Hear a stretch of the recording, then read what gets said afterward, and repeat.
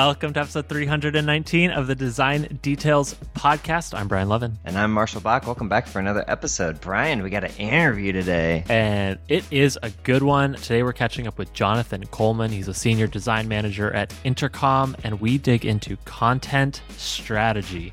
Capital C, capital S. We get deep in the weeds on content and working with product design.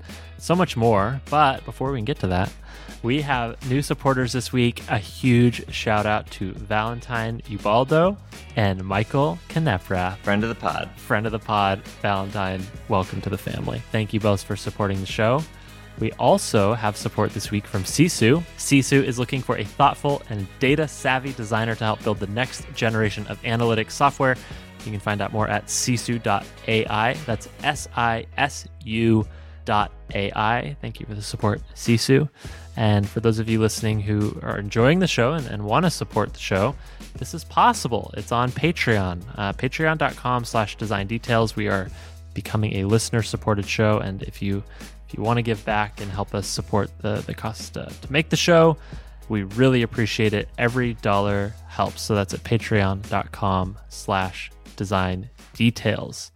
This week, we also have support from Flatiron School. Flatiron is where you learn how the future is being built so that you can change anything, starting with a new career in user experience and user interface design. Flatiron School is where you can learn how to become a user experience and user interface designer. They have a 24-week program at any of their global WeWork campuses or online. They have committed instructors with industry and teaching experience to help you learn how to be a designer. Flatiron is a school where you can work directly on client projects, and when you graduate, you will have a portfolio of real client work. This is useful if you are changing careers, and you can have this body of work to confidently apply for jobs and say, these are the real things that I worked on. In addition, Flatiron provides you with one-on-one support from their dedicated career coaches, and they have a money-back guarantee. There's a lot more details that you can dig into if you want to level up your skills as a designer, or if you're just getting started in user experience design. Go to flatironschool.com/design details. You can see the full details of this offer at flatironschool.com/terms. But head over to flatironschool.com/design details and start joining the global community of change makers and learn how to become a designer. Again, it's a 24-week course. You can get started at flatironschool.com/design details. Thanks, Flatiron. All right, Marshall, we got a little bit of follow-up as well this week. We do. Okay, so mostly this is just me messing up. Classic. And yeah, cleaning up my past messes. Okay, so first off, I think I referred to the WebOS thing as Palm OS in our last one. We were talking about the iOS 10 gestures being present like 10 years ago on WebOS. I called it Palm OS. My bad. Rookie. I'm just kidding. I think I said that too. So okay, yeah. Made by Palm, but called WebOS. And that's a thing that I remembered once I saw it. And yeah, anyways. So my bad there, but fixed it. Done. Check. The record has thusly been corrected. Yeah, okay. So, and then when I was talking about my cool thing last week, I mentioned Hobo Johnson. Hopefully some of you listened to him. And I talked about how their video production quality was getting better. And I recently saw an interview he gave where he talked about how the label that they signed with made them do these high production value things, and their fans kind of hated him because it really wasn't in line with their vibe. You know what I mean? It felt too sellout-y. So he's gone back to like producing and directing his own music videos that are like filmed on an iPhone or something. Like they're really low budget, but they're far more in line with the vibe of the band. So I thought that was interesting. Like, let me correct my one of the things I said was great about them is their better video production quality. Not going to be in the future, probably. I want to interject something here because I've been thinking about this lately, which is we are in a very strange period where the ability to create something that looks incredibly polished and of high quality, the barrier to that is pretty low these days. Like there's so many tools and like frameworks. In a lot of different industries, whether that's music or design or video production. Yeah, all this stuff. Like the barrier to entry is so low now. It's great. But as a result of that, we're seeing a resurgence in low production cost, not quality, but like you can tell that something is low production cost, and that is appealing. Mm-hmm. It's authentic, right? Like it feels real. It feels more authentic, Yep. even if it is visually or aesthetically worse. And I find that to be an interesting transition, especially like my sensibilities are like, I want things to look and feel super polished, but to do anything as an independent creative, you kind of need to have a little bit of like a gritty, like not backed by money sort of vibe. Mm-hmm. So anyways, that's just my 2 cents. No, I think this is like a big Gen Z thing, right? Like authenticity is far more important than production quality. And if you know, like hired actors giving their testimony in a commercial is like a surefire way to turn off an entire generation. So yeah, I think this tracks. Yeah. So good on you, Hobo Johnson. Yeah, and speaking of Hobo Johnson, as I mentioned last time, I've been a fan for quite a while since that NPR Tiny Desk thing first came out. And I was talking to some coworkers who I thought might like Hobo Johnson, and with the new album out, I was like, "Hey, you should check out this new album." And they were like, "Oh yeah, he performed here at YouTube a couple weeks ago." Like, what the fuck? And you missed what the it? Fuck? And I missed it. Yeah, every Friday we have Marshall, a musical performer come in, usually who made their start on YouTube and became medium to large off of YouTube. Hobo Johnson very much fits that mold. And I guess they had him for the last couple weeks ago, and I don't always go to those social things because introvert, and usually they're on Fridays, and I kind of either want to get work done while everybody else is doing stuff, or I want to go home. So don't always go to those, and it bit me in the ass, and I regret everything. You need to just sign up for like the notifications or something, so you know who it is. Yeah, I get the emails. I just don't always read them.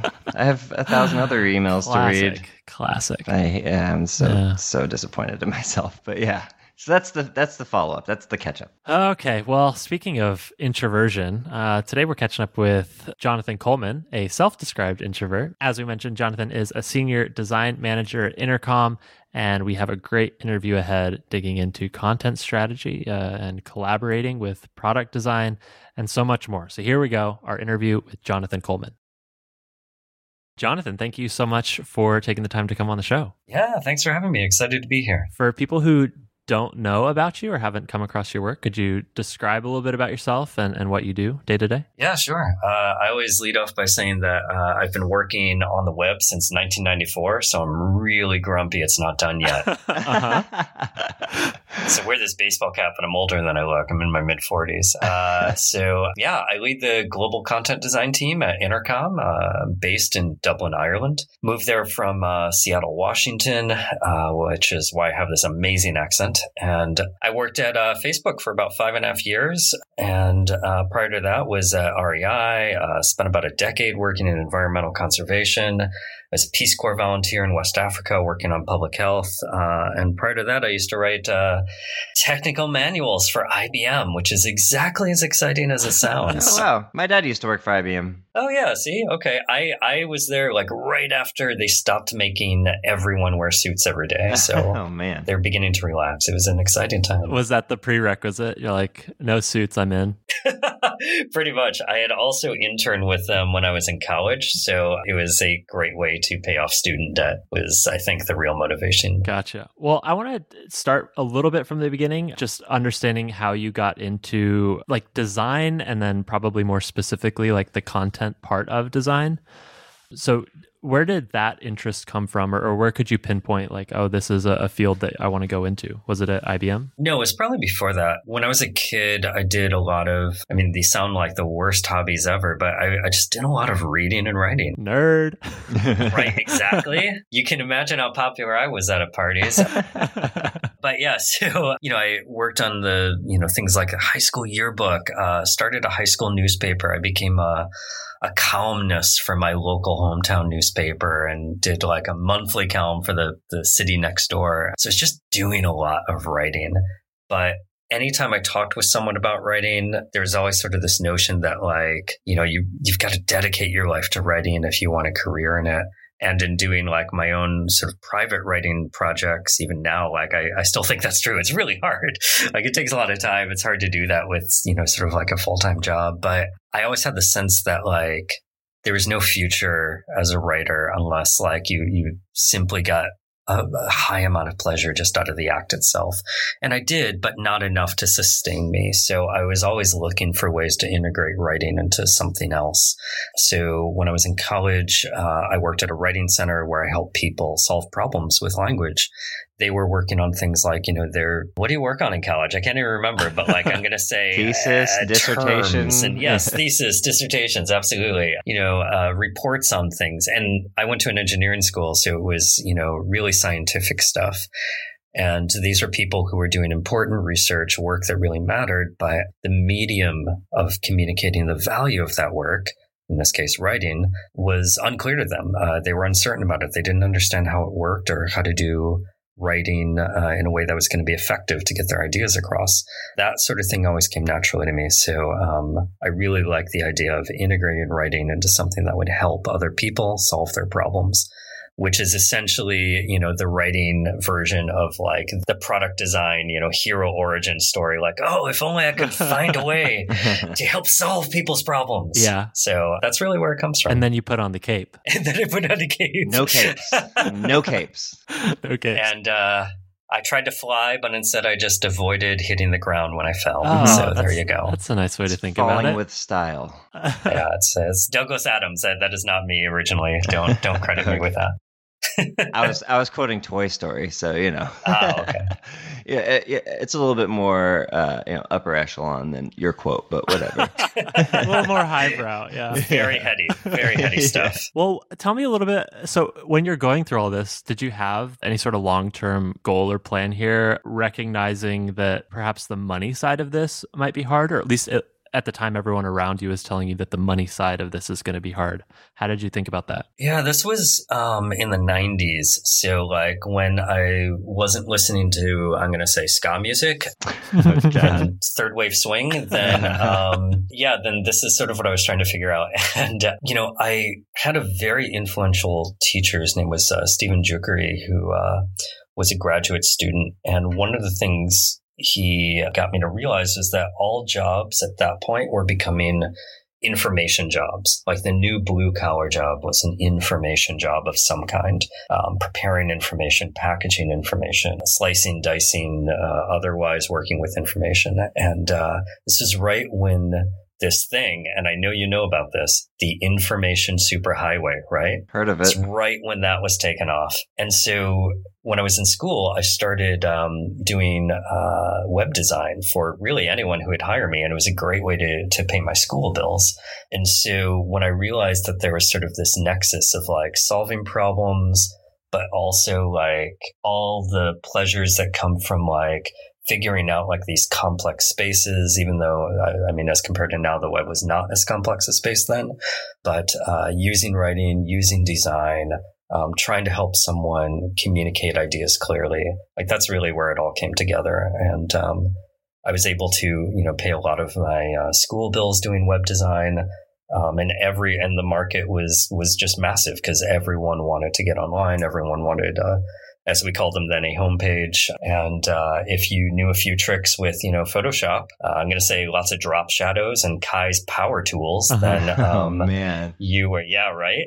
Yeah. It really takes you back, doesn't it? Wow. Yep. Yeah. Then you could be really successful doing this. So what happened after you sort of discovered the information superhighway? You're doing a little bit of contract work, building websites, and what was the direction from there? Then I decided to go all in on my the area of study I was in, which was scientific and technical communication.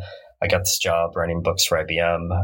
I wrote about TCP/IP for them, file systems, Y2K, this burgeoning development language called Java at the time, things like that. Again, technical writing is super valuable work. And like, especially now that like technology is sort of everywhere, software is eating the world, like technical writing, in my opinion, is more important than ever.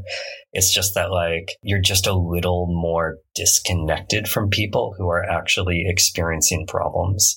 There are ways of integrating technical communication directly into products. That was something that was even underway back in the 90s, but I just felt super removed from the people I was trying to help. And that made it feel like it didn't matter. It made it feel kind of boring. And that's when I decided to take a hard left turn and join the Peace Corps. And that's when I worked in West Africa in a tiny remote village for a couple of years in Burkina Faso, which is a Francophone West Africa country. That is a huge change. Yeah. But the challenges were actually pretty similar. They were just like the connection was far more direct. So I was trying to work on public health issues, which is not just like these problems get characterized as things like, oh, well, it's nutrition, it's education, it's washing your hands. It's really about communication, and it's much more about understanding and meeting people where they're at. You don't just walk in with a tool or a new water pump and expect to solve problems. West Africa is littered with water pumps that were all built by, people trying to do good things, but all built with like non-local parts that weren't available. So when the part broke, the pump, simply wouldn't work and it couldn't be repaired or replaced. No one was taught how to do maintenance. No one had any plans for what happened when that well went dry. And so people would become dependent on these things. And then one day they would just sort of stop working, and then, you're sort of out of luck. Did that give you a jaded perspective of like global humanitarian efforts? Maybe. I might have always been jaded. It's hard to tell. A lot of Peace Corps volunteers sort of go out with this sort of, kind of Kevin Costner Dances with Wolves, like, I'm going to save my village, cue the theme music. A lot of 90s references today. Sorry about that. No, keep it coming. But if you get past that, then it's not a jading experience at all. It's about like, okay, what's the best use of my time today? What can I do to understand the people around me better? What can I do to contribute something that's going to, last more than like a day or two? What are the larger problems that we need to solve, and how can we start making, even small progress towards them? International development is probably to some degree a wicked problem in that, like, to some degree, it's, resources are unevenly distributed. Cultures are, in fact, different. Communication across them is hard, and it's going to be hard to solve them 100%. But trying makes a difference. I was going to say, maybe for the sake of the conversation, I was watching Wicked Ambiguity and User Experience, your talk. Could you define what a wicked problem is, just so we're on the same page about what that means? Yeah, that totally makes sense. So wicked problems is this concept that was introduced in the 60s, popularized throughout the 70s by social scientists. And it's this idea that there are these problems in the world and society that are difficult, but almost certainly impossible to solve because their requirements are constantly changing. Our data about them is incomplete. It's impossible for us to test solutions. And the symptoms of all these wicked problems are themselves also wicked problems. Oof. So some examples of wicked problems that we all know about would be things like climate change, drug use and trade, poverty, things that we have always lived with to some degree, although climate change relatively recent with the industrialization of the world. But it's not just like you decide to recycle that glass bottle and boom, climate change, done. Take the afternoon off. It's structural. So it has to do with the way industry and the economy and global politics work. You can't just isolate one factor and solve for it and assume that you've got it. So that's really what we're talking about with wicked problems. Got it. I think we could probably end up spending a long time there just because I think that's interesting. But I do want to fast forward a little bit and get more into your development here. And so let's continue the story. So you were in the Peace Corps for 5 years? Oh, wow. No, actually a little bit shy of 2 years. Oh, 2 years. Right. Yeah, I left early because my mother was sick back in the States and there wasn't really anyone to take care of her at the time. Got it. So you came back and what did you end up doing after that? So I kind of had this 5-6 months of just sort of drifting where I really had no idea what to do. Like I was supposed to be in West Africa at that time. It was winter in Michigan. And I don't know what you know about Michigan, but the important bit is that it's a lot colder than West Africa. Oh, yeah, that's interesting. I remember climbing up on the roof of my mom's house to try to shovel off the snow of like this roof. The car got all iced over and I didn't know how to remove the ice. And so I had a hammer.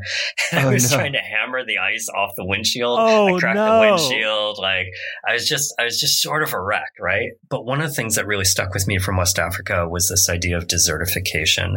I was doing a lot of writing with school groups in the US who wanted to know like what life was like there.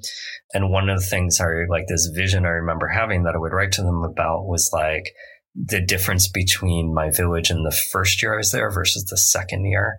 And I think I happened to arrive in my village like at a relatively lush time. Like it was sort of like rainy season. So there's a lot more greenery. But I worked in the Sahel. So that's on the shores of the Sahara Desert. And in my second year, I felt like maybe I had realized this sort of like during the long dry period. It just sort of felt like the desert was advancing. And I remember like dreaming about it at night and thinking about this desert taking out like all the trees and sort of all the color of things and wildlife. And so when I came back, I was very lucky and privileged to be able to find work in the environmental nonprofit space. And nonprofits in general, I'd say, like for people who are looking to get into a new field, are just such an excellent place to work because you're surrounded by all these people who are super excited and motivated and passionate about the mission of the nonprofit. And while you may not have, incredible amounts of budget to spend on things, what I found, at least at that point in time, was that nonprofits were very excited for you to do just about anything you want that would advance their mission that did not involve budget. And so if you think about the early days of the web, so now we're talking about actually probably no longer the early days, like the early middle days. So it was like 2001, 2002. This is just right before things like what we used to call Web 2.0 take off. Mm-hmm. And so what Web 2.0 did was make it so much easier for nonprofits to find their audience. And to get in touch with them and communicate with them and build a relationship. And after that, a community. So it's like you'd go on to, I'm going to say, I don't know, Friendster and MySpace. And you would just sort of be like, hey, who here likes wolves? I like wolves. I like owls. And you could actually build a really strong community doing exactly that sort of thing. And later on, there used to be, things that were like green news outlets or environmental news hubs and aggregators. And so we would interact with those as well and place stories. So the work was really broad. My title at the time was something like a webmaster. Oh boy. Yeah. Oh yeah, I was one of those. That dates you more than saying your actual age. Indeed. If you've ever been called a webmaster, you definitely did work in the early 2000s. Cool. It was a long time ago in a galaxy far, far away. Yeah. So the idea though is that I no longer know what a webmaster does or if webmasters still exist. But at the time, the idea was you could build in aspects of not just front-end development, not just, server-side administration, not just the odd Photoshop thing or the odd writing thing for that matter, but there were also these concepts of marketing and earned media and what later became inbound marketing. And SEO was taken off at that point, social media marketing, all these things. And nonprofits are a great place to develop skills like that because they often don't have them in-house. They can't afford to pay what a big tech company might pay. So if you want to develop these skills and be around really supportive, passionate people, nonprofits are a great place to work. And that's what I did. So how long did you end up working for nonprofits during this time? It's shy of a decade. So I started in a small Great Lakes, actually focused conservation organization in Michigan. And from there, I went to Conservation International in Washington, D.C., and then from there to the Nature Conservancy, where I spent most of my time. What were you learning about design, or more specifically, like writing and writing as a communications problem-solving tool during that period? One of the big things that was happening at that time in terms of communication and solving problems was that the environment was becoming more politicized, and we were grappling with this shift from what we then called global warming to what it was later called, which was climate change. And that was a hard problem to solve. It was difficult to, sort of get these really complex ideas across that involve things like, some very hardcore science, geology, weather. These things do not just roll off your tongue, and getting them across in a way that motivated people to take action was especially difficult. I've been out of the space now for a pretty long time, so I don't have a good sense of like what the strategies or methods are. But even at that point, it was difficult. And when we were off having conversations with people online, like, hey, do you like wolves? I like wolves. There was also this very strong and growing movement of people who I would think of as being climate change deniers. And that made it very difficult for us to get our message across clearly because we always had to speak with that in mind. I feel like this is where words are just so dangerous in the way that they can be used. I don't think we need to get too deep into politics, but I think the example that stands out a lot to me is when I think it's the estate tax was basically rebranded by certain lobbyists and politicians as the death tax. And like the power of that language to just totally transform the public conversation. And I imagine that had a lot of consequences for, lobbying dollars and people supporting politicians that somebody perceived supported a death tax. Like, I don't know. Lots of downstream consequences of small word changes like that, right? Yeah, absolutely. And we face this as designers all the time. These kinds of things are really hard. It's hard to predict what's going to happen when you make, a word change, let alone a product change, let alone some sort of behavioral interaction change. If you build a product that solves some sort of problem, how does it affect the rest of the ecosystem? Because it will.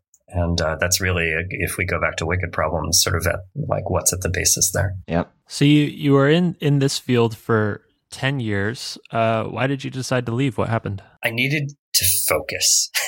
So like even some of the things I've talked about, like politics, social media, server side admin, I would go from editing an htaccess file, which is this nerdy web thing that where you can set up 301 redirects, to, writing something with like an actual scientist about some sort of wildlife habitat, to supporting a group of people who were doing design and writing work for a website all around the world, because the Nature Conservancy, at least at that point, worked in, dozens of countries all over the place. And it was all really good work, and I felt really invested and passionate about it.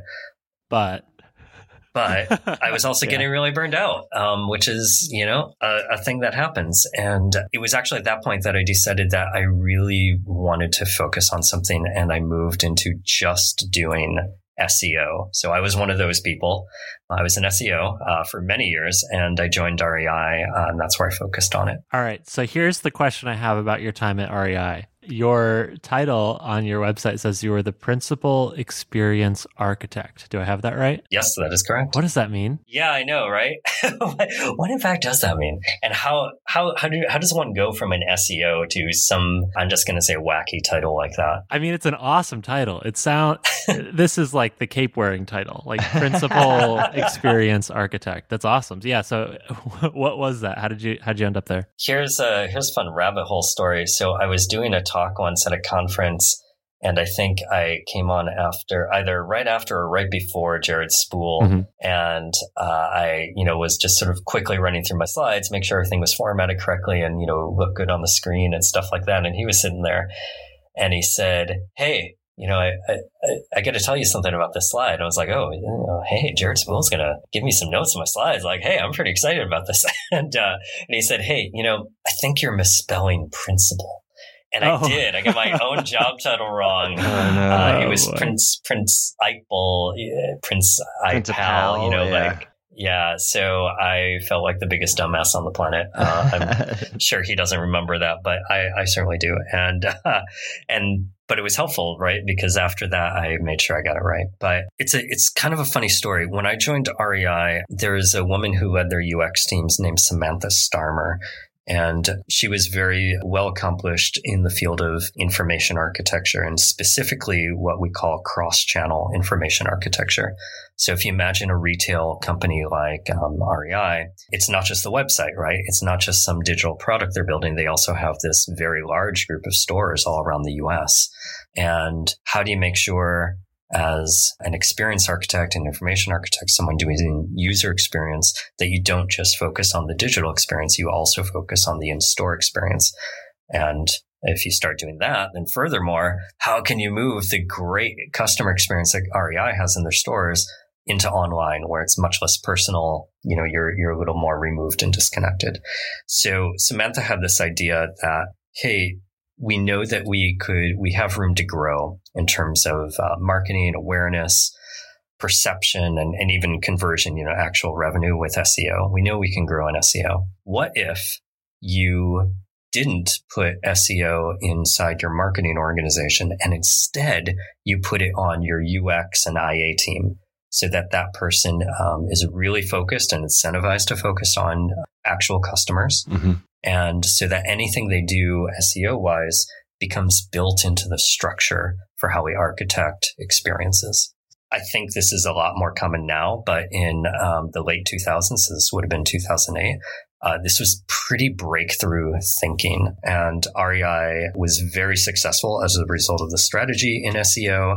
We never did any of the spammy things that you probably all associate with SEO.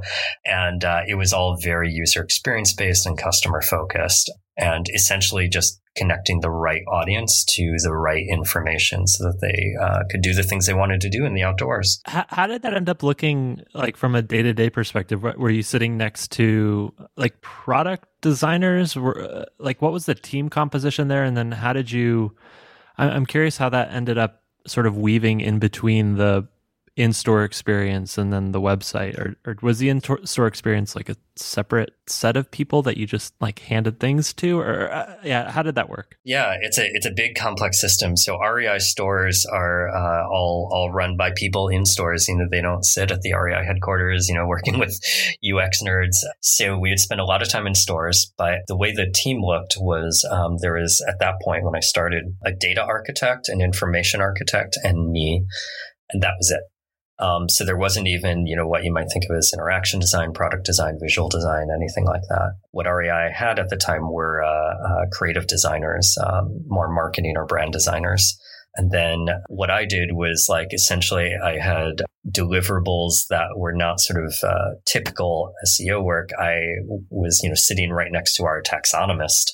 And so I would do all this research and try to influence how we built out the product taxonomy for REI, so that customers would be more successful doing things like using search to find products, meaning search on our actual website, but also with an eye towards Google search as well, because we know that a lot of people come in through the side door and they don't just go to our homepage and follow a happy path through some campaign. They want to get right to the thing that they're looking for. We also did a lot of what REI calls expert advice. So that's taking all the great, really strong outdoor knowledge about places and gear and activities and sports that REI employees have, and then making that available digitally. So putting that on the website, speaking with a real strong branded REI voice, but always keeping it just super straightforward and accessible. So anyone could use this to get into some new activity space. For me, when I joined REI, I was climbing. I'd never climbed before. I had no idea what I was doing.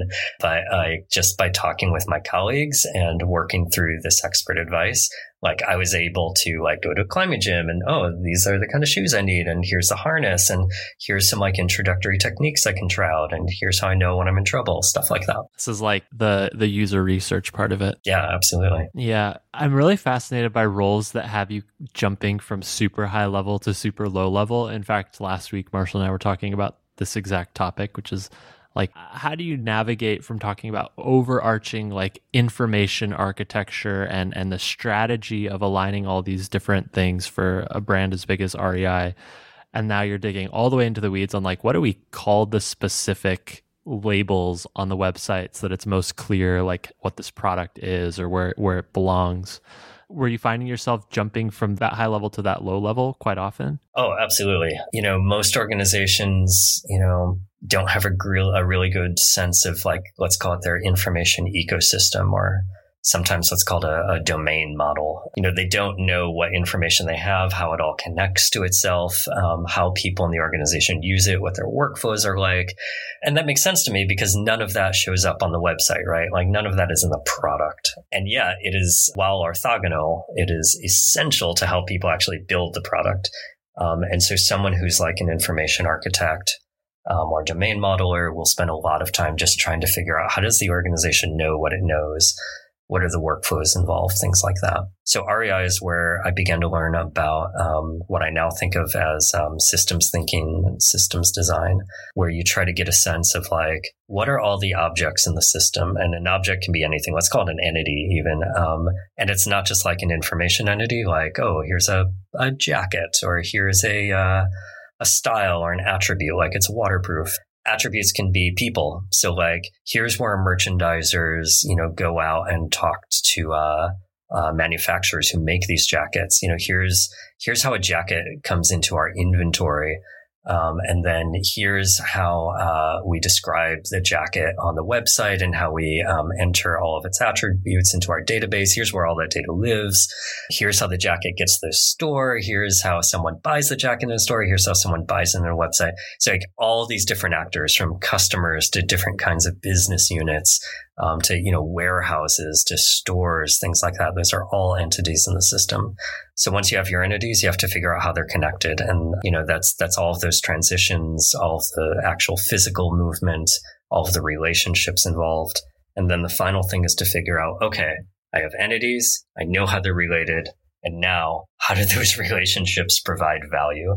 Because that's where you can begin to understand how to best optimize a system. And that was something I started doing at REI, has been essential to how I think about product. And I got to practice that a lot at Facebook as well. And now definitely even more at Intercom. Well, okay, so let's jump to Facebook, but I want to almost complicate your entire system a little bit. Like, let's jump to Facebook first. So how long did you end up staying at REI doing this kind of work? So all of that work was really only in like the principal experience architect role. That was only my last year at REI. I had pursued a master's degree in information management from University of Washington because I had just gotten so excited about these ideas of structure and information management and architecture and modeling and design that, I wanted more of a basis to work from. And so it was in my last year that I did this principal experience architect role, where we worked on things like this domain modeling.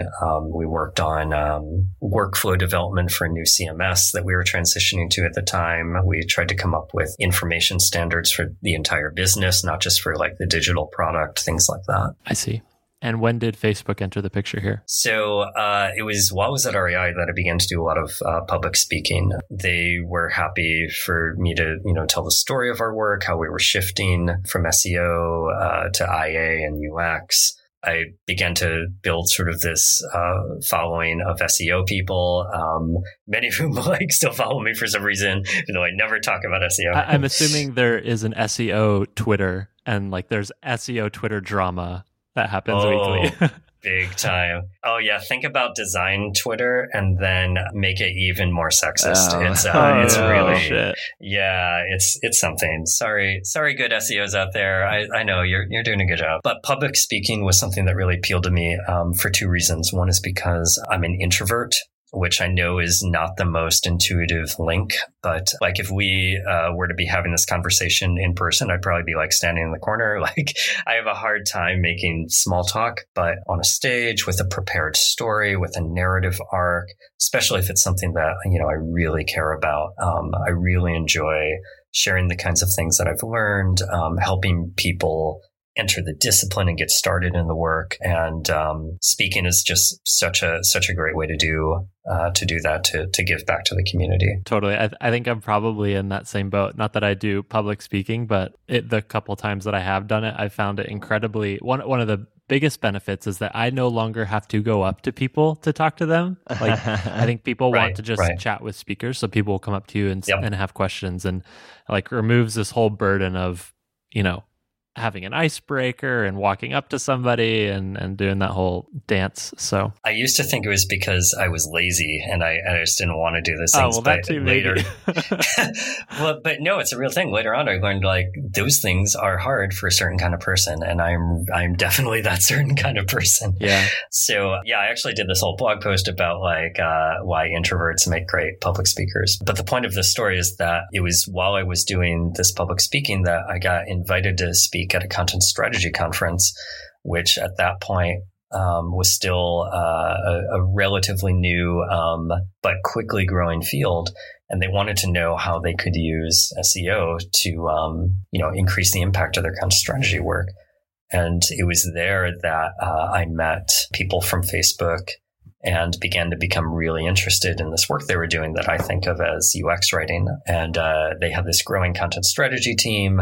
And they were, drawing people from all over the world to work as part of it. And I ended up talking with them for a while, getting pretty excited about it, and I joined them. What did you find was the biggest change going from an organization like REI, which is certainly a company that uses technology, to what we'd probably more traditionally call a technology company, right? Like Facebook is in the tech industry, a little bit perhaps exclusively digital. Like, what was the transition like for you there, going from REI to Facebook? I think you've kind of hit the nail on the head there. It's that, REI, at least at that time, again, I was there from like, when did I leave? I left in 2013.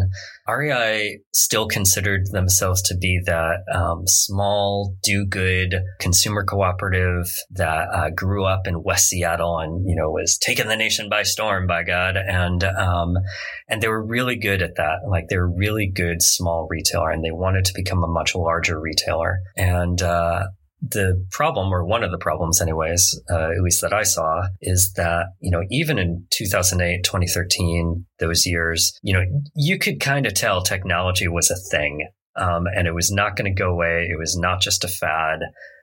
Technology was pervading the ways people worked, but also the ways they, when they were not at work. It wasn't just, some sort of tool used for a few hours a day. It was infiltrating everything. REI did not consider themselves to be a tech company, and so they missed a lot of opportunities. Things like mobile apps, things like there's no reason why REI should not own your entire outdoor experience. They could have built for that. In the moment where the market was really open, they didn't have a lot of competition. And, with a little more future facing thinking, they would have been extremely successful. But, they didn't consider themselves to be a technology company or a media company, and they considered themselves to be a merchandising company. And that really affected the kinds of things they would invest in and how they did business, which is okay. Everyone has to find their own destiny.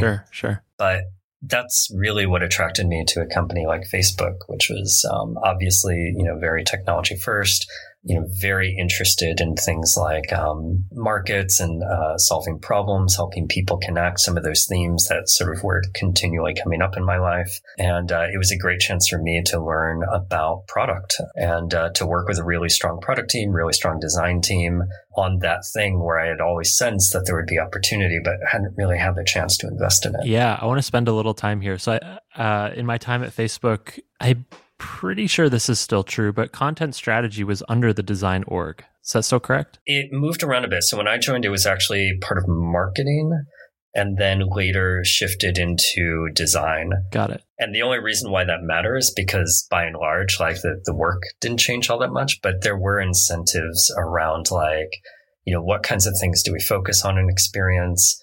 Who supports us? Like, meaning like when we want to take a stand on something, sort of who has our back and who doesn't, things like that. So reporting chains kind of matter for things like that. Yeah, it totally mattered. And I found, even just where we sat. So I think my desk was next to a content strategist on the product team, and we were very much integrated. We would do user research together. Like the whole journey from start to end was very much driven and influenced by content strategy. And I don't think it's that way everywhere.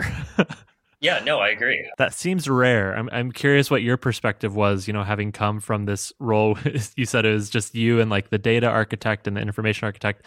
And now it's like, oh, there's product designers and researchers and engineers, and I'm sitting in the middle of all of them. Like, how did you find that changed your work or the way you thought about content? Well, the most important part is that I just felt like I had a sense of community, and I was with these people who they didn't just get it. They were much smarter than me, for one thing, because this was their first or second career, and not their fourth or fifth like it is for me. So they were younger and smarter, and that's always a great environment to be part of. But I think the other thing was just how fast it grew and how much it scaled. When I joined Facebook in 2013, I think I was content strategist number, 16 or 17 or something, which is already a really big team. Many teams at many product companies even are not even that big, and that's now in 2019. Yeah, try Xero, right? Yeah, exactly. But Facebook's content strategy team is now, I haven't been there for a year, but it's well over 300. That's crazy. And they work all over the world. The product design team as well. When I joined, I think it was less than 100, maybe 80, maybe less than that. And as for everything that Facebook built, and now I'm sure it's over 1,000. So what's your, we'll call it macro perspective here? What's driving this growth and the industry's broader perspective on the role of content strategy in products? What's driving all this? So I think some of this comes from the ascent of agile development. So Agile sort of took away the ability for organizations to have, a person who only did UX, and a person who only did interaction, a person who only did visual design, and a person who only did copy, or things like that, right? Because there just wasn't, investment in staff or time to have all of those roles for every single Agile, work stream, let's say, that your company might want to have. And the work greatly accelerated as well. So things like research really suffered because of that. And so companies started to move towards this idea of okay, well, what might a full stack designer, and I hate using that phrase, but oh boy, right? People have feels about this. There's a feelscape. But how could we get all of the best parts of all of those roles in one person? And I feel like that's where a lot of product design came out of. Is, you need someone who can think through everything, every part of the process. People who are really strong at understanding the problem and validating it, and getting a team aligned and engaged around it. And then, doing the traditional double diamond work on hypotheses and solutions. For people who don't know, could you describe the double diamond? Yeah, so the double diamond is this process by which many designers work, where there's essentially these repeating patterns of diverging and then converging around problems and solutions. So you could think of it as two diamonds that are right next to each other. So they're sort of linked horizontally. And you start with observing and sort of taking in new insights and information, which expands your understanding of the problem. So you're diverging there, and then you converge around defining the aspects of it that are, for whatever reason, the most meaningful to you, or the most important, or have the most insights that help you best take action on it. And that's only the first diamond. And you arrive at having sort of this problem statement, and then you move into solutions thinking and hypotheses. So again, you diverge where you are generating lots of ideas and thoughts around how you might approach this, ways of interacting with the problem or improving the situation. And then you converge again as you begin to do things like, build out your prototype, test some of those assumptions and hypotheses, begin to understand what's going to be the best solution for your audience. And eventually you arrive at that solution, which you then build out and ship. But those are the two diamonds of the double diamond process. And, we were talking about this last week as well.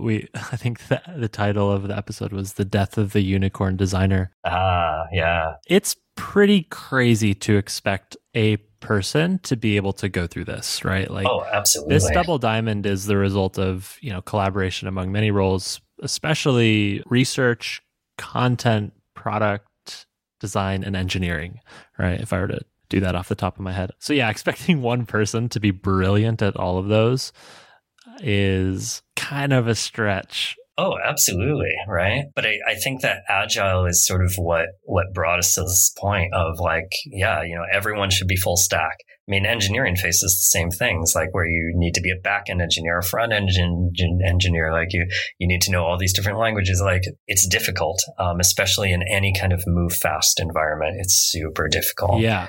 And I think what people found is that, there are people who are really strong at, sort of these design processes. There are people who are really strong at research. There are people who are really strong writing and communication and structure, but they're not usually the same people. And so I think that's where you start to see this UX design and then UX writing sort of shift happen. So let me hit you with a hypothetical that's not totally my background, which is, imagine a young product designer that wants to be able to do everything, and they think that they're really good at words, and they're making interfaces, and they want to sort of build the whole thing. They want to be the person writing the copy and the labels and making that onboarding flow super smooth, or making the product sound delightful and feel friendly. I think I certainly have fallen into that, and probably many other product designers. And switching off the hypothetical, when I joined Facebook, I was like, oh, there's actually people who are way better at doing this. I should just collaborate with them. I'm curious what your experience was actually getting into the weeds with product designers, and if you found resistance, perhaps from someone like me who thought they could do it all, or if it was a much more natural sort of transition into working together. No, the beautiful thing about like a move fast style team is that there's often not time to argue, right? Like you're really focused on like delivering the solution or understand that, like you're focused on the work and the results and the impact. That was certainly true at Facebook when I was there. So I think the friction was relatively low in terms of like basic job functions. But where the friction got high was, because language is political, and it's political in a way that design sometimes isn't, I think, because, you look at some, really well done product design, and you don't, most people don't immediately think like, oh, I could do that. You'd be surprised. Yeah. Maybe so. Yeah. But when you look at words, specifically microcopy words, so meaning just like a label or, a piece of navigation or a call to action or maybe even something as long as an error message, people definitely feel like that is something they can do. They have strong feelings about it. It gets very political very quickly. And it's great that people are invested and engaged and want to give input. And a lot of the best input will come from engineers who are actually building out the product system, or designers who are building out how the product works. But I think the key here is that what content strategists are trying to do is to not handle every solution as a bespoke one-off piece of information. Yeah. They're trying to get to the system that's really connected and standardized and consistent, so that people always know what to understand, or what really matters, and they're always able to understand what's going on. Okay, I have so many questions, but yeah, me too. I got to jump back to earlier when you were talking about this like crazy system that you were navigating at REI. It's like you have all these parts and ways of referring to things, and how does this span the entire sort of life cycle of a customer all the way to interfacing with an employee and then down to the warehouse? At Facebook, you suddenly, and probably at REI too, you layer in all of a sudden internationalization and tone. And a system for tone seems like an entirely separate beast of not only what are we saying, but how are we saying it consistently. So yeah, when did that sort of dawn on you? Like, oh my God, everything also has to work and feel the same across language and personality. Yeah, it's hard, right? And that's like one of the key aspects for what makes it hard is that you're not just writing as the voice of Facebook, you're also responding contextually to whatever it is someone's going through as they use the product. And that means that you have to take context into account. You need to be very contextually aware, and you need to understand how people understand things so that, you don't sound the same when someone completes an onboarding flow and you're like really celebratory and like, hey, good job, you got this. Let's get you started on next steps. You don't sound the same way there as you do in, say, the error message where someone's lost some work and, maybe they have to go back and start over this thing they're working on. Yeah, you fucked up. Yeah, you fucked up. You get to start all Ain't over. That something? Yeah. Right? But I also I don't know. I really dislike when content strategists are very precious about their work. I think this is something that actually hurts collaboration with other kinds of roles.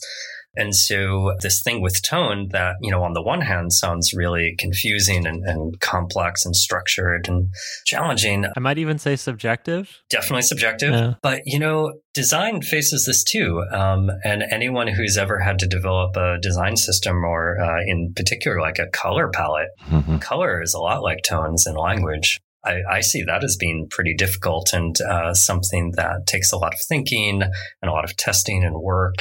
And research as well. But these are not unlike things. I think most product disciplines that focus on interfaces have to grapple with this. So I don't think something like tone is unique just to content strategy. Yeah, but I'll tell you a way that they're different is that specifically with color, we can program our engineering systems to prevent you from using the wrong color. And I don't know that necessarily exists for content. Maybe there's a blacklist of words or something, but for the most part, I could, put whatever I want on a button and it might be up to somebody to stop me or jump in and catch me. So I'm wondering what processes you found were effective there for actually systematizing tone and making sure that people were using it, but also, as you mentioned, not being precious about it and not being the police, the tone police. Right. Right. Exactly. Yeah, and I think this kind of goes along with a question I had. Maybe you can roll it in, which is basically is it helpful to get a placeholder word or phrase from the designer who isn't doing the final string, but is that initial hint of where this should generally go? Is that helpful, or is that box in your idea of what this string should ultimately be? So in regards to, having this system whereby, someone can't just sort of change the color willy-nilly, when I left Facebook, they had built up what they were calling a content engineering program to the point where content strategists were coding their own content and running their own A/B tests. And it was Julie Patterson who was leading that. And it was this great effort because it brought them a lot closer to engineering and ultimately to product. One of the things Julie was working on was a linting system so that when people were actually writing content within code,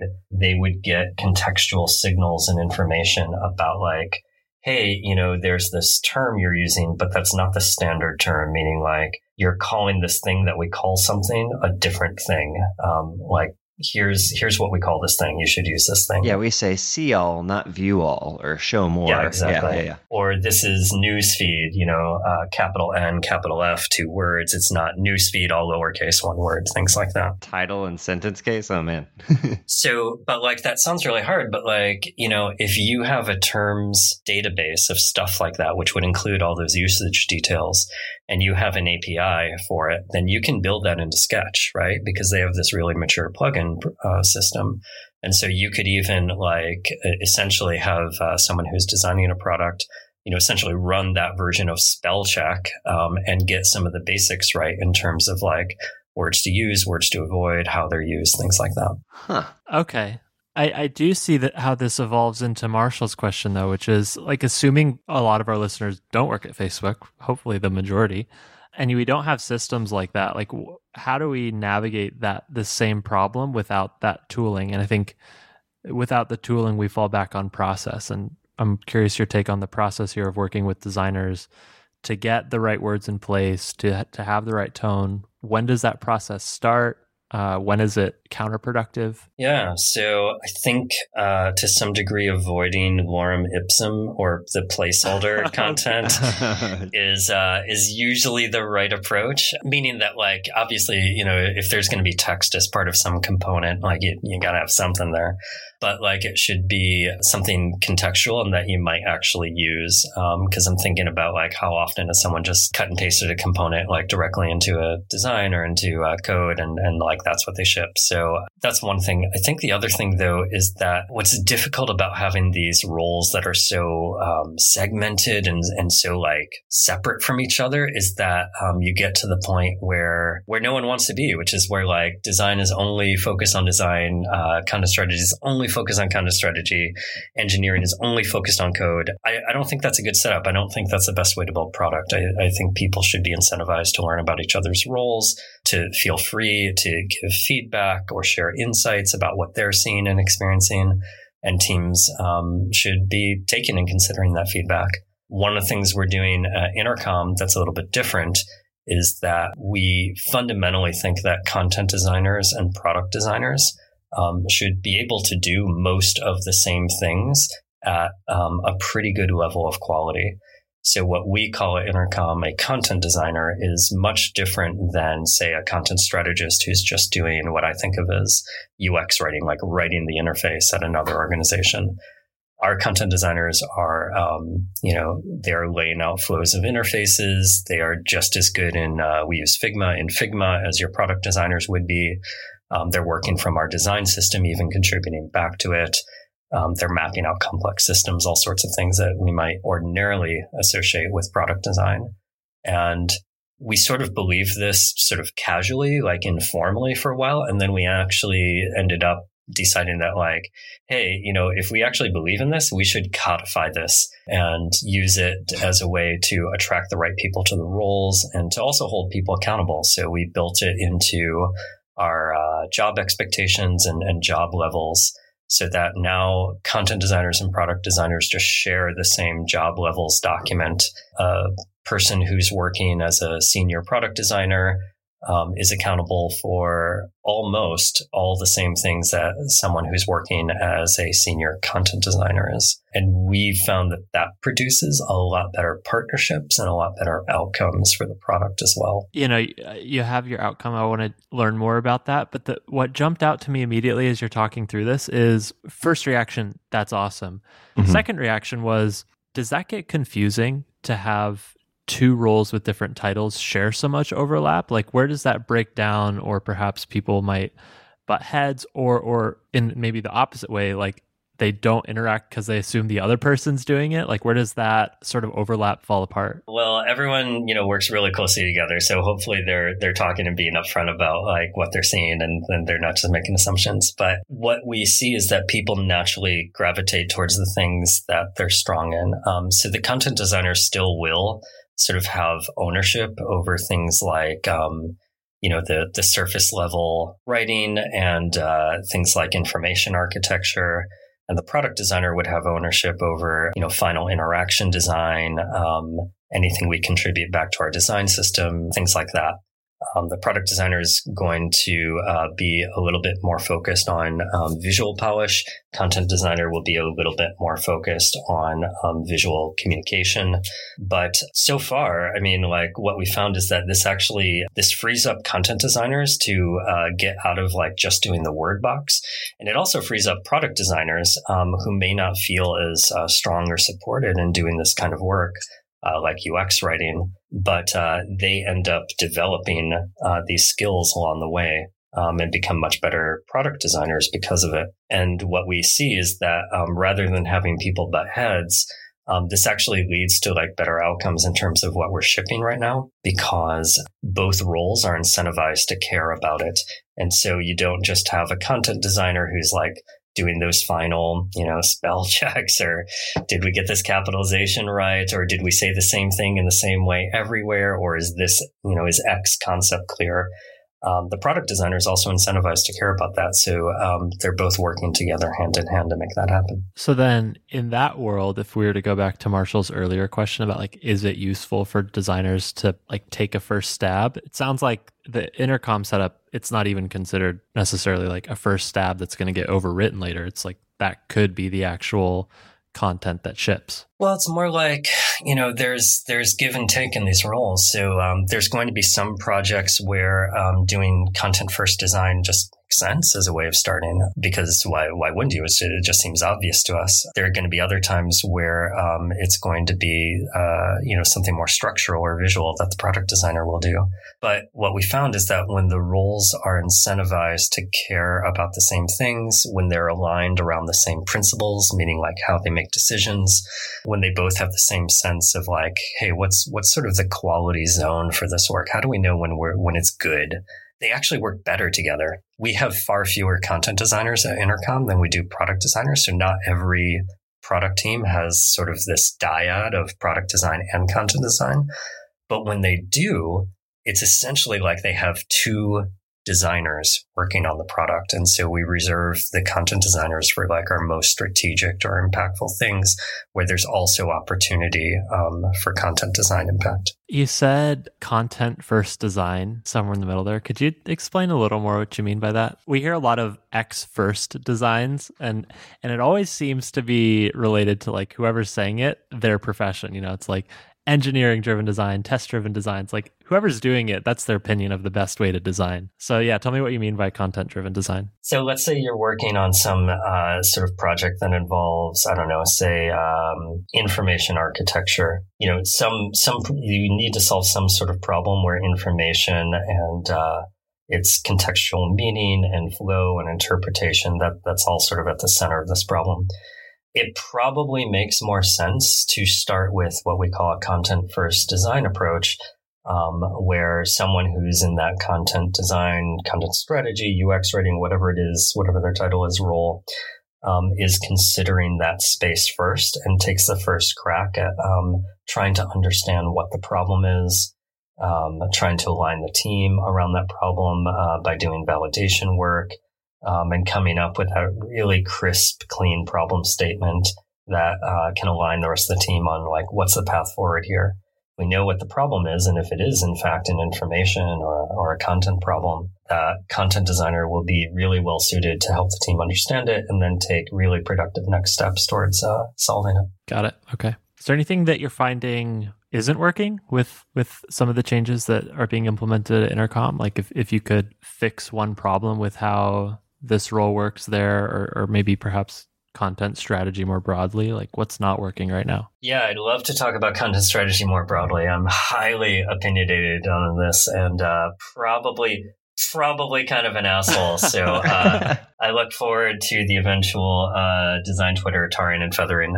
I look good in feathers. So here's what I think doesn't work. And you've both probably worked in scenarios like this. And I know many content strategists and product designers out there have, which is, content strategy is sort of often pitched as being like the nurse to the doctor of product design. Content strategists are sometimes perceived as being like the junior designer, whereas the product designer is the senior designer. Content strategists are sort of often in the role where their decisions are overruled or overwritten by product designers, not just product designers, but like engineers or product managers, because they all have the sense that like, hey, I know how to write good. I can write good. I'm gonna change this because I don't think it sounds right. There's this sort of industry-wide thing where like if there's the low person on in the hierarchy, it's going to be the content designer or the content strategist. And I'm not here to do the like, woe is me, like, oh, have pity. It's more just that I want the content strategy community to step up and to better understand these other roles on the teams that they're working with. Part of the reason why I wanted to move content design at Intercom closer to product design and to define that, even in our like job levels and expectations and, build it into the way we do performance reviews and hiring and interviews and all that, is because I also want everyone else at Intercom to know what content designers do and are held accountable for. because they are not junior designers and they are not, nurses to the surgeons of product design. They are just as talented and capable. Let me hit you with this. Are content strategists paid the same amount? That is a great question. Generally speaking, no, they are not. And at Intercom, because as I've already mentioned, we hold content designers and product designers accountable for working in the same way, following the same principles, using the design system, like all of those competencies and expectations are the same. We do pay them the same. And I would love to see other organizations do that as well. Yeah. So give me some tips. I don't know exactly what our audience is here. I think our audience is probably going to skew more product design, like less content strategy. So I wanted to initially ask, like, what should content strategists who are listening do to sort of bolster their position within an organization that maybe perceives them as that junior role that you described? But since our listeners are perhaps more on the side of product design, like, give us tips on ways we can work with content or better understand it, besides the conversation we've had so far, but like ways to help content strategy sort of navigate that perception that it has. Yeah. So, product design is more mature than content strategy or content design because it's been a field longer. And so I know you're familiar with this conversation around, earning your seat at the table. That's something that content strategy and content designers are beginning to do. So I think like some of the ways that folks can help is for content strategists, getting out of working in documents and getting into working in product design tools is really helpful. I know that it's one of the easiest things you can do to earn your product designer's admiration is not just to work in, Sketch or Figma, but to actually produce your own content prototype. Maybe use Framer for that, whatever your tool of choice is. If you have an idea and, you can show how you understand the problem and how this aligns with, the goals and the strategy, the more you can do to sort of prove that out on your own, speaking the language of design and using the tools of design will help you go a lot further. So that's one thing. The other thing is, and again, like you see design doing this as well, is learning how to code. So anytime that either a product designer or a content designer can code their own work, especially where it's like minor fixes, like, oh, here's this bit of CSS that's wrong, or, oh, we used the wrong term here, or it's capitalized, or, whatever the thing is, that does take an engineer away from solving what is probably going to be a harder and more strategic problem. It takes them out of flow. So if you, the product designer, or you, the content designer, can do that work on your own, do that pull request, commit the code, again, great way to earn the attention and respect of other people on your product team. It's one of the ways that you show up with commitment and dedication, so people know you're in it. You're not just working at your discipline, talking to your, design Twitter. You actually care about the product and want to see the best product outcome. So you're willing to learn aspects of someone else's discipline to make that happen. Well, actually, speaking of that, then what are tips for product designers today who are, let's just assume they're great at visuals or great at interaction, prototyping, but when it comes to the words, it's actually quite a challenge. Do you have resources or strategies here to actually improve the way you think about writing interface copy and content strategy for product in general? One of the books that we really like at Intercom, and I get a copy of this for everyone who joins my team, is this book called Thinking in Systems by Donella H. Meadows. And it's just a brilliant book. And it's the kind of thing I wish I had read in school. I think it came out in late 2000s, maybe 2007, 2008, somewhere in there. Anyways, what this helps all roles do, and I think this is particularly powerful for product design, is understand the systems underlying the things that we're building or the problems we're solving.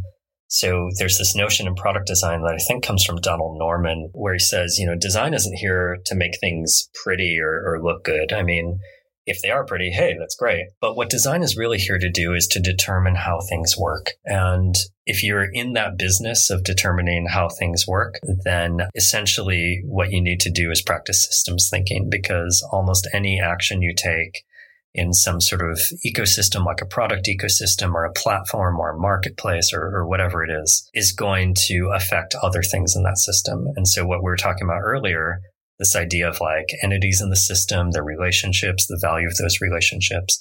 That all comes from systems thinking. And Donella Meadows' book is a great resource for getting started in that. Once you learn how to diagram a system and practice systems thinking, you won't want to stop. You will see systems everywhere, and you'll better be able to understand things like not just your products, but like the politics at your company, how a grocery store works, highways, really pretty much everything. So I could become a grocery store designer is what you're saying. All designers are grocery store designers. I believe Jared Spool said that. No? Oh, yeah. That's that famous quote. Wasn't it like a Johnny Ive? Yeah. So one other thing that's a little bit simpler than getting into systems thinking and reading this book, even though it is a great book, is joining the content design, content strategy community, which is a great way to understand the people doing this work, what they care about, how they're incentivized, and how the particulars of their setup might be different than yours, or mine for that matter. So a great way to do that is there's a webpage at contentstrategy.com/community, which when you go there, you'll see links to a number of premier content communities. There's a great Slack group called Content and UX. There's a Facebook group for content strategists. There's one on LinkedIn. But even better than all those things is your local meetups, because most towns of sort of city size will have like a content strategy or UX writing meetup. I run the one here in Dublin, actually. And it's a great way to just like get to know people doing this work and talk to them directly with these questions. So that's the other thing I would pass on. For the sake of time, since it is getting a little bit late, I think it's getting close to 10 p.m. your time. I want to ask two really dumb, like tactical questions that I encounter frequently as a designer. Yeah. And then we should get into cool things. All right. So first, tactical question. I want your opinion on self-referencing a product within a product. For example, so I work at GitHub. Is it weird to say like your GitHub notifications or this is like a GitHub feature? Like, how do you feel about self-referencing in that way? Oh, that's a really interesting question. Actually, one more piece of context here. I think this has always been on my mind since I worked with the Messenger team because they had a rule that they never said the word Messenger in the product of Messenger. That's great, actually. Well, it's a pretty bad answer to say it depends. So let me go on. Me go on record and actually have an opinion then. I wonder if there is a way that you can make clear that like those notifications are in the context of something that you're already doing on GitHub and then just like link to them, which would like sort of close the loop and making sure it's absolutely clear we were talking about GitHub notifications, not say Facebook notifications or something like that. That would be my first instinct would be like, how can we strive for less? A good way to make that decision, incidentally, so that it's not a one-off, is actually to write a series of principles that cover this sort of work. So like at Intercom, we have these content design principles. One of them is what we call strive for less, which is to be as short and simple as possible, but no simpler. So we always try to be just simple over being technically correct or even functionally complete. Like we will always go for the simpler option, but we try to balance that with not leaving out things that we know people need to know in order to make a good decision. So you could, so that you answer this question or arrive at the same design solution each time, you could come up with a series of principles that help you and other product designers or UX writers to guide your work. Yeah, that's good. And then, it depends is always the hard part there. Second tactical question. Let's say you're designing an application where in the top right corner, there's a little profile of you. And if you click on that, it's going to take you to your profile. Oh, you mean like on GitHub? No, anywhere. Like just imagine any hypothetical product. Oh, okay. You're designing this. My profile or your profile? Oh, the my versus your. I get what you're saying. My notifications, your notifications. Yeah. There's actually a really good post about this by John Saito, who is a UX writer at Dropbox. I fall strongly into the your camp here. I don't think interfaces should say my, because then the actor who is the me becomes really unclear really quickly. And even if you're like, well, it's not that unclear, it's still a moment of disruption. And I think we'd all agree that like, hey, we'd rather avoid that. Like, why make them think? Actually, to that end, one of our other content design principles at Intercom is don't make me think. It's the basic Steve Krug, like remove the ambiguity, remove the conflict. Don't be clever, just be clear. So you would say your profile, your notifications, your everything. I would. And I'd probably try to go a step further, going back to Strive for Less with just saying profile or notifications. And like, do you actually need the pronoun there? Yeah, I think in navigation, you don't need the pronoun. But if you were having sort of supporting copy that says like, in order to do this thing, you need to go visit, or hang on, that's a bad example. You need to go visit my notifications. Go visit my notifications. That probably won't work. Yeah, that's a bad one. But no, I get what you're saying. Like if it's in prose, it's a lot different than if it's in like an interface label. So sure, of course. Okay, well, those are my two dumb tactical ones. No, those are not dumb tactical questions. I mean, that's like me. Do I use a sans serif font for this, or do I go with, serifs? Yeah, right. Like. These things are not that dissimilar. We think they're dissimilar because it's words and it's not mathematical, but it's getting more mathematical every day. And the people who work in ML and AI can tell you all about that much better than I can. But like, there's going to be a point at which a lot of this feels componentized, and I think that's going to be an interesting time to work. Oh, actually, hang on. I have one more question before we get into cool things. Where is content strategy right now in relation to that sort of AI or machine learning, thinking about A/B testing? What a story here would be, a designer thinks that a design decision is subjectively better, but for whatever reason performs worse. And you have to make a decision about what the team agrees feels right versus the underlying metrics. I'm curious, where's content strategy sitting in this world of metrics-driven design? That's a good question. That is a great question. I think this actually goes to principles, right? Because if you let metrics determine your decisions for you, then essentially you no longer have a strategy. Like you don't know the things you value or why you go X route instead of Y route, except that like the metrics tell you to do that. I think where principles come in is, they help you and your team, your company actually align on the things that you actually value, because you put in place this guidance on how to make decisions when, in particular, you have two competing options. Should I go left or should I go right? Should the button be red or should the button be green? You have two competing options that are otherwise good. Your principles should cover that. They can be influenced by metrics. They should be influenced by your past experience and what's worked well. But it's your principles that help you avoid known failures and repeat known successes. And so you should take the moment to figure those out and to document them, discover and document them, share them broadly, and bring them up in Crit, like continually remind people of their existence and why we value them. I think AI, in terms of replacing the role of product designers, is a ways off, but it is a conversation. Like, are the decisions that product designers make every day really that necessary? Like some of the lower level decisions, I guess, talking about like maybe some layout, some like contrast decisions, color decisions, like couldn't all of these things be automated? I'm wondering if there's a similar concern in the content world of like, actually, we could probably just have a computer figure out the right call to action. Or is that in conflict with what you just said about principles? No, that's definitely a concern. Like, I know that there are AIs out there that are doing like local news stories, and people are at the point where like they can no longer tell the difference. Did a human write this or did the bot write this? Intercom, as a company, we build, amongst other things, chatbots that help companies provide things like customer support.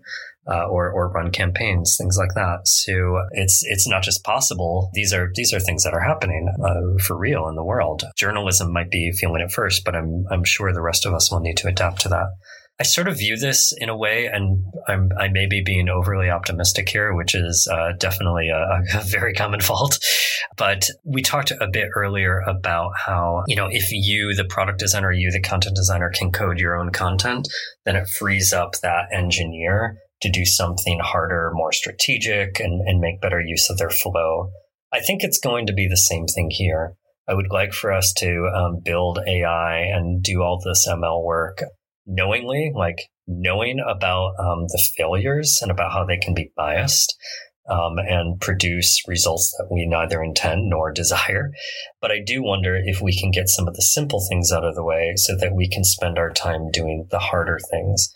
And like, if you think back to a time when product design was much more mechanical a process than it is now, where, you had to, color your own gradients and, draw your own drop shadow, like things like that you no longer have to do. It's just sort of done with math. You'd probably say that those are good things. And so if there are algorithms we can use that help us do things like make fewer grammatical mistakes or keep our language more consistent, so that we can focus on really hard problems about like recognizing people, respecting their identities, helping to understand their problems so that we can craft better solutions. I think that sounds good. Awesome. That's helpful. All right. Well, as you could probably tell, we could keep talking for a long time. I think this is really fascinating, but we should get into cool things. My cool thing is a film, which I saw last night, but at the time that people are hearing this could have been any number of days ago. But the film is called Parasite. And boy, oh boy, here's the hard part. I don't want to say anything about it because... Great, cool thing to pick. Yeah, great, cool thing. The person who told me about this movie, they said, oh, you should see this movie Parasite. And I immediately reached for the trailer. I'm like, oh, I'll watch the trailer and see what it's about. And they said, no, don't watch the trailer. Just go in blind. Trust me. So I did that. I went in blind, and boy, oh boy, am I glad that I did. So for anyone who hasn't seen it or has managed to avoid the trailer so far, that's my cool thing. Go see the movie Parasite. Go in blind. Avoid trailers and synopses. What's the genre? Maybe you can give us that much. Is it a horror movie, a thriller, a comedy, a drama? What is it? It is... Will that give something away? I'll say it's not horror. So based on the title, I thought it would be a horror movie. Yeah. I'll say that. So if you are a person who avoids horror movies specifically, it's not that. It is a funny movie. There are comedic parts in it, but it is like deep underlying social commentary mixed with humor, mixed with moments of thrill. Yeah. So probably I would err on the side of like it's a thriller more than anything. And this is a Bong Joon-ho movie, right? Correct. Like he did Snowpiercer, Yes. Okja, right? Yeah. Okay. I got to see this. Yeah, that's my cool thing. A little bit cryptic, but I highly enjoyed it. So if anyone sees it and wants to chat about it, message me because I have plans to watch it on Wednesday. yes. All right. Let me know what you think. I'll be curious if it holds up to critique on it, Marshall. Yeah, for sure. Cool. All right. So my cool thing this week is my buddy, Michael Boswell, has been working for a long time on an app, and they just launched yesterday on Friday, and it's an app called Q. It is a calendaring app, but it's like a social calendaring app. So not only can you find out what's going on around you, but you can share with others what you plan to do, and they can join you in those things, kind of like a broadcast what your plans are. And it's very much focused on only sharing to your friends. This isn't like a Foursquare type thing where you check into places. It's more, it's like, hey, I'm going to do this pickup basketball game. Anybody want to join me? That kind of thing. So for example, I used it to set up a double date with Michael to go see Parasite on Wednesday. Hey, everything combines. Nice. But it's beautifully designed. He is one of the best designers I know, and he put a ton of thought and effort into this thing. I think he's the only designer on it. He's got a team of engineers and everybody, but it's gorgeous and it works really well. And I think it's a kind of a niche that isn't being filled right now, like a social calendar thing. I can't think of another example of something like that that's like successful or in wide common use other than like, Facebook events or something like that. So yeah. Well, this might make Michael mad, but if I were to describe this app, like where it sits in the hierarchy of apps, it's kind of like events plus Instagram threads plus Messenger all like combined into one product. It's like a close friends product built around activities with chat. Right. Yeah. It's got an integrated chat that automatically creates groups based on events that you've joined or created, and the chat is really good. It's like OG Messenger. Yeah, really simple, stripped down. Yeah. Mm-hmm. But like, it's gorgeous. Yeah. So yeah, if you're, I think it's probably most effective if you're in a major city because there's enough stuff going around in your nearby area that is worth joining. And if you have friends that live in the same city as you, that helps. But yeah, it's new. I've been waiting for it forever, and I'm glad it's out now. And it seems like it's got a pretty positive reception. So I'm proud of him. He took it from concept to launch. And it's out now in the wild, and people can use it. So Q calendar, link in the show notes. But yeah, check it out. Awesome. Jonathan, cool thing. So my cool thing is a book I read recently by Caroline Criado Perez called Invisible Women, Data Bias in a World Designed for Men. Oh, shit. And I heard about this on an episode of 99% Invisible. Oh, yeah. And Roman interviewed the author, and she talked about everything from like snow plowing a city in Sweden, which was designed around men's commute, but did not at all take into account what women did both before and after work. And so it actually was much more difficult for them, but also far more dangerous.